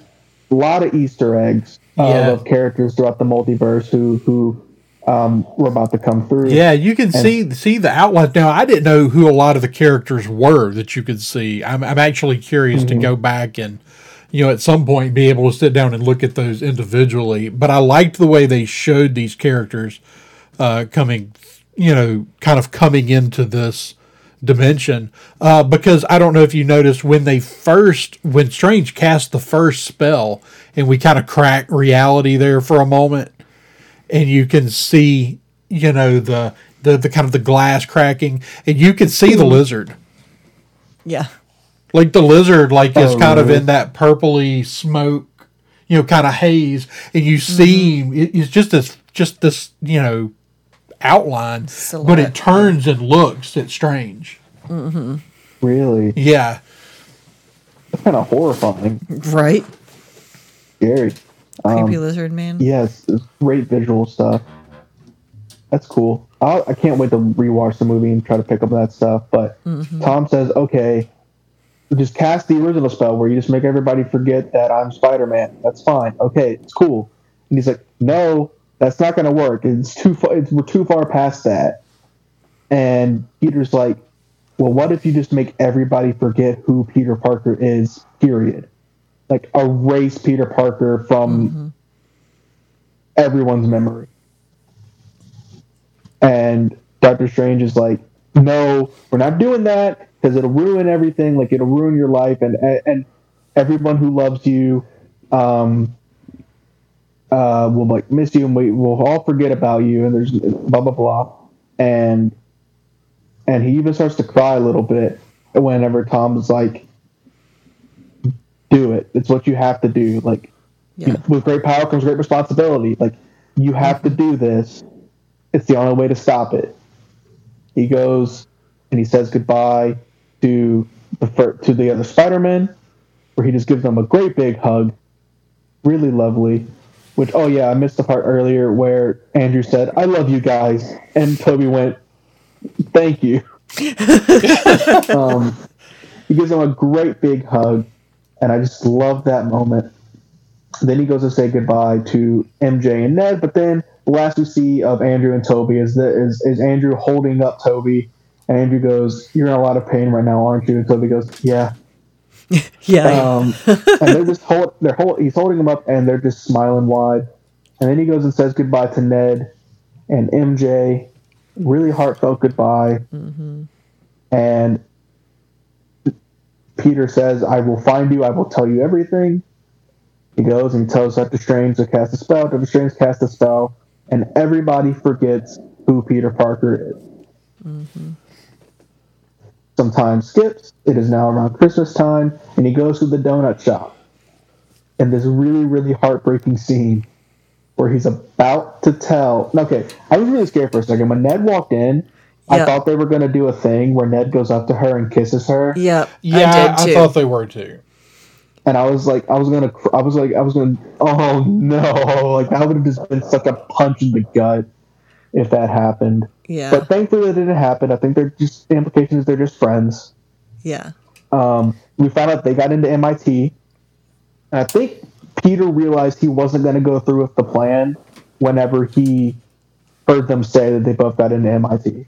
Yeah. Well, there's that, and there's actually a really cool, and I want to go back and see it because it plays kind of interesting and it's really quick, but I think there's a little bit of MJ brings him his coffee, right? Yeah. And she puts it down in front of him. Well, the whole cup says, "We're happy to serve you." But when Peter first looks down at it, the only words in focus initially are "we're happy." Okay. And so when he looks down, he's looking at them and he looks at the cup and he sees, the "we are happy," and he can't bring himself to rock the boat. Yeah. Yeah. That's awesome. And it's this really awkward scene where he's about to tell her, and then they kind of have like a nice conversation for a second. Mm-hmm. And it's like, wow, they even have chemistry not even knowing each other. Right. And you get this feeling that MJ is not even weirded out or anything. She's just kind of like, what is this guy about to ask me? Like, she's kind of intrigued, and she's like, this guy's kind of cute. Maybe he's gonna ask me on a date or something. Like, what's going on? And Peter just goes like, well, thanks for the coffee, and he picks up the coffee and leaves. And it's just so sad. Yeah. And I really, really hope that I don't want them to retcon this big retcon or whatever, but I really hope they at least let Ned and MJ know who he is somehow. I hope they're not just written out of the movie. They're gonna be back, right? I hope so. Mm-hmm. It's going to be interesting to see how they do that, especially if they're leaving for MIT. And I mean, honestly, the thing about this movie is we ended in a place where if Sony said, "Okay, we're done playing ball with the MCU, or Spider-Man's now going to go, we're going to do our own thing." Mm-hmm. They ended it, right? Like, you could end it here. Mm-hmm. Oh yeah. For sure. We know Spider-Man's out there, but he's not he's not a player for the Avengers or anything like that anymore. So you just, Spider-Man's out there in New York, and we just don't get any more story. Mm-hmm. I hope that's not what they're doing. There's rumor that they're already planning another trilogy. Yeah. And I hope that's the way they're going. I really the MCU is better with Spider-Man in it. Yeah. I agree. And we do confirm that, Spider-Man, people still know who Spider-Man is. Right. They just don't know who Peter Parker is, which I really like that point, because that means that, if he wanted to, he could still go to Doctor Strange and be like, "Hi, Doctor Strange, you don't know me as Peter Parker, but I am Spider-Man, a fellow superhero. Hello. Mm-hmm. Here's what's going on." Or, if the Fantastic Four is in New York, Spider-Man can still interact with these people. Mm-hmm. If he continues in the MCU. Mm-hmm. Spider-Man is still very much an entity, but Peter Parker's erased from existence, and so we see him move into this really crappy apartment. I don't know where he got money from. I'm not going to think too much about it. Where'd he get money? I don't know. He figured something out, and he moved into this really crappy apartment. He's holding a book for studying for the GED, because Peter Parker was erased. Now that does leave some questions, okay, yes, you can take the GED, but in order to I don't know, do that, don't you need I don't know, a license? How do you get a license if there's no record of Peter Parker ever existing? Does the paperwork still exist? Yes, they don't remember you, but if they go look in the file, they'll see that Peter Parker is a person. What are the logistics here? Yeah. I don't know, but I didn't let that bother me too much. He's figuring it out. So he's in this really crappy apartment. He's studying for his GED. He'll probably get his GED and then go not to MIT, but maybe Empire State University. And he now, no longer having that Stark Tech, he sews a homemade Spider-Man suit that we barely get a look at. But from what we saw, I'm in love with it. Yeah. Yeah, we got to look at it. And I thought it was interesting because they brought the whole thing, Spider-Man. When you think about Spider-Man in the comics, especially the early Spider-Man, he's all about serving the community, right? Mm-hmm. Mm-hmm. I mean, that's what he does. And they brought that coffee mug back, the coffee cup. Mm-hmm. It's there. It's there's leftover material, the sewing machine, and the coffee mug that says, "We're happy to serve you." And you see him going out the window. Yeah. Right. Oh, that reminds me. Yeah, when he moves into his apartment, he puts up that little Lego figure of the Emperor, which in Homecoming Ned gave him. And the funny joke right now is that No Way Home used the Emperor in a more meaningful way than Rise of Skywalker did. You're not wrong. That's great. Yeah, and so that's great. And he jumps out the window, and he's like, he kind of has nothing left now except Spider-Man. Yeah. You know, after Aunt May died. Oh yeah, we skipped over the scene where he goes to Aunt May's grave, and poor Happy. He's visiting her, and then Happy shows up. And for a split second, I'm thinking like, did he like find Happy and explain everything to Happy? So now he knows Happy. Nope. Happy's like, how'd you know her? You know, like he doesn't know Peter. That was heartbreaking. But yeah. So he after Aunt May dies, he kind of has nothing left except for MJ and Ned. Yep. So with that being erased, it's like he kind of has nothing left except Spider-Man. Yeah. But he's gonna try to make it. And I know he's smiling, but he's probably miserable on the inside, and it's really, really depressing what happened. But he's just gonna do his best, and that's a Spider-Man I can relate to. Yep. And it sets up so much stuff. We're back to the stage one Spider-Man.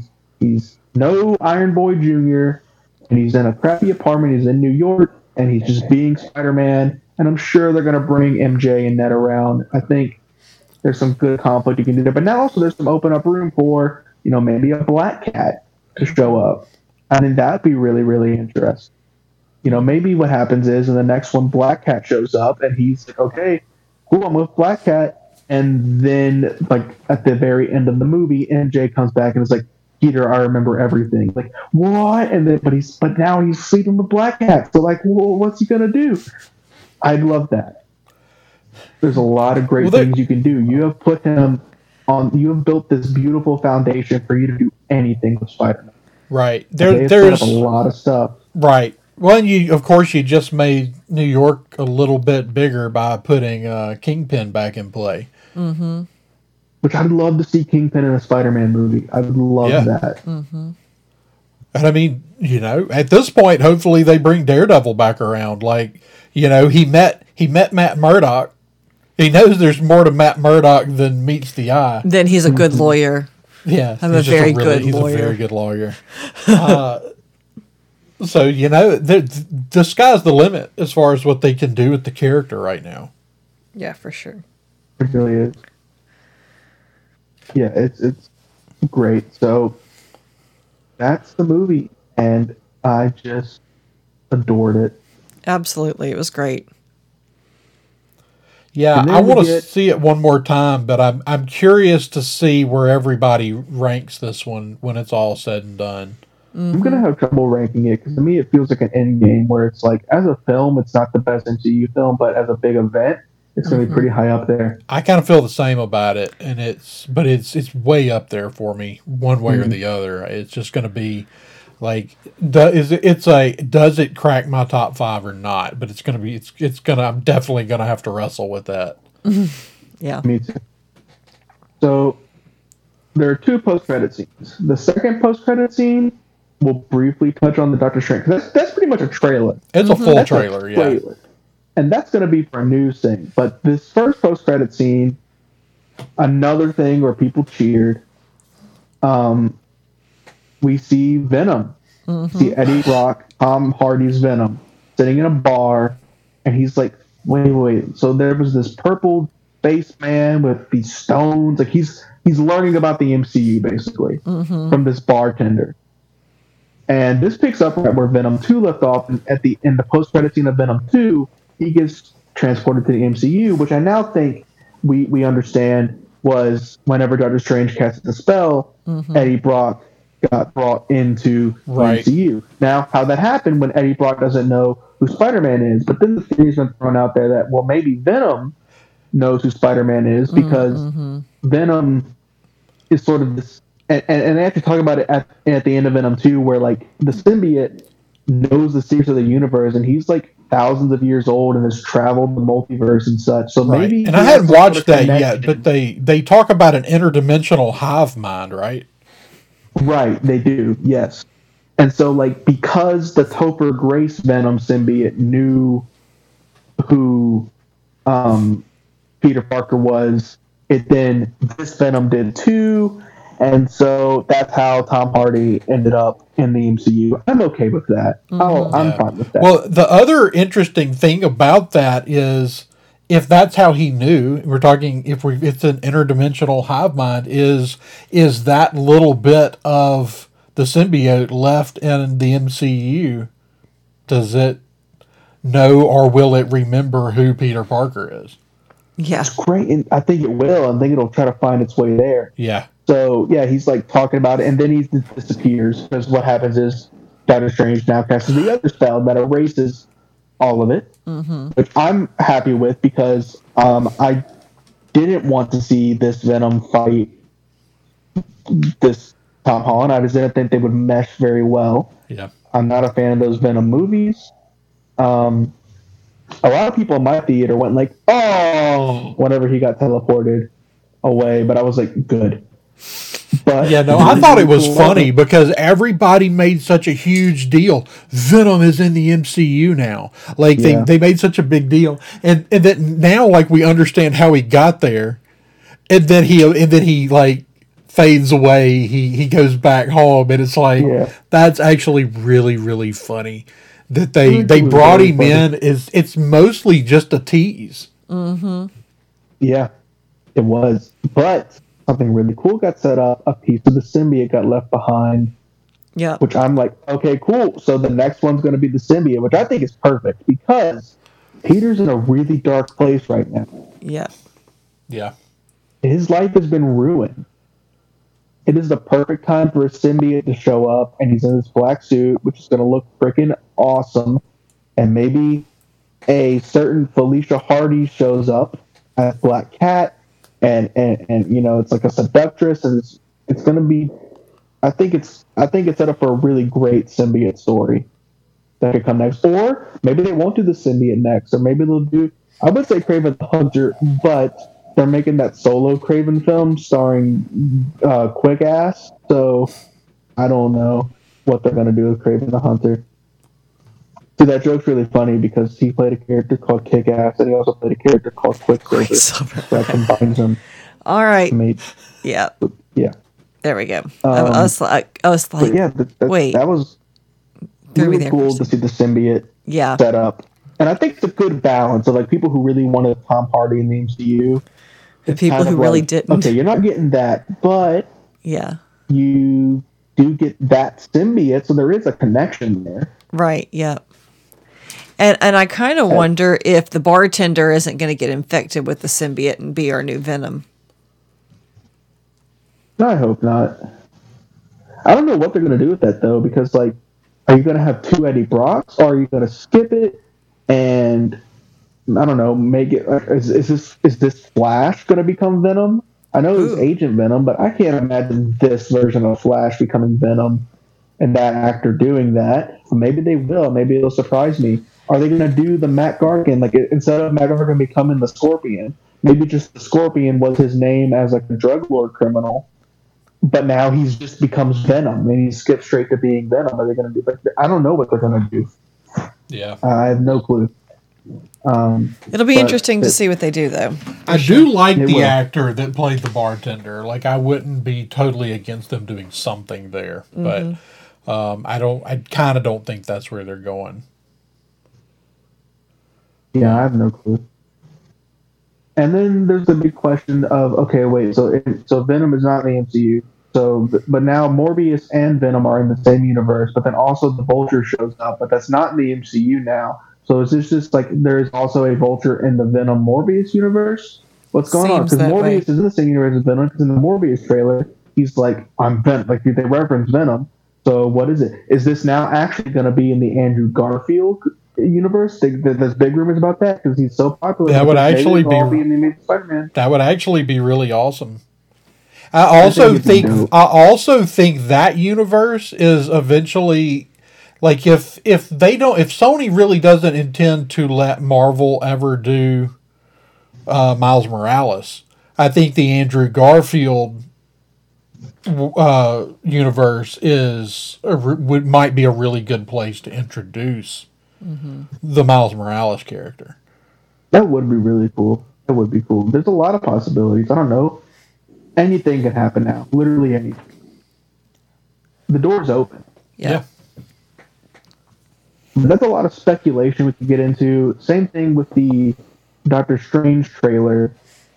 But I kind of want to hold off on getting into that too much. And maybe that'll be the next news show where we can talk about. Yeah, no, I think we can hold off a little while on talking that trailer. But it's, man, it looks like it's going to be a wild ride. Mm-hmm. It is. It's a wild trailer. It looks like basically Doctor Strange and the Multiverse of Madness is the sequel to this movie. Yeah. Mm-hmm. Yeah, and it's what's going to tie. We're going to tie in now to WandaVision and Loki. Mm-hmm. With Kang showing up, and it's fixing to get crazy. Absolutely. It is. There's one question I have to ask though about that trailer. Do y'all think that evil Doctor Strange is straight up the same Doctor Strange from the What If? I kind of don't think so, but I would be down for that. Yeah. Strange Supreme, isn't that what they were calling him? Right. Yeah. That would be interesting. Mm-hmm. I've also heard it said that he's Mephisto. But I think I kind of got the feeling that our Strange Supreme is not a villain at the end of the What If stuff. Mm-hmm. Right, exactly. And this guy kind of feels like he might still be sort of a villain. Mm-hmm. Yeah. So there's a lot to speculate. Yeah, no, I mean, I'm really, really looking forward to that one. Of course, I've been looking forward to that one ever since they announced that Raimi was doing it, but it looks like it's going to be a lot of fun. Mm-hmm. There's so much. But we'll hold off on more of that. For now, we've been going for almost 2 hours. Mm-hmm. And honestly, we could go for even longer, but we should probably sleep. Yeah, I'm going to wrap this up. Do you guys have any final thoughts on Spider-Man No Way? Go see it. Well, hopefully nobody that hadn't seen it listened to this. Go see it again. I mean, it's a wonderful movie. It's another example of fan service done right. Yep. It is the action sequences are incredible. It's nostalgia all over the place. It's a load of fun, and I'm loving that that it has. I mean, it broke opening weekend records. It's the most successful Spider-Man opening ever. Which is crazy. Like, I mean, that's wild, but this is what we needed. We needed something like this to bring theaters back. Yep. Yeah, I'm very impressed with the movie. I'm very happy about it, and I'm just overjoyed that we live in a time where. Well, with that being said, wait. You're very overjoyed that we live in a time of. Oh, I'm very overjoyed that we live in a time that this can happen. Absolutely. Yep. And with that being said, thank you guys so much for listening to the Science Fiction Podcast. Don't forget to leave us a like, a subscribe, a review, follow, a rating, whatever it is you can do on whatever your preferred podcast platform is. Marisha, where can people find you on the internet? You can find me on Instagram at princesses_Padawans. No, princesses_and_Padawans, and IMP Padawans on Twitter. And Andrew? All right, you can find me running the Twitter account for this show at sci_fictionary. You can drop us a line at theScienceFictionary@gmail.com. And as always, be sure to check out our podcast as well as the rest of the Red 5 Podcast Network at Red 5 Network on Twitter. And I am David_JG Peoples on Twitter.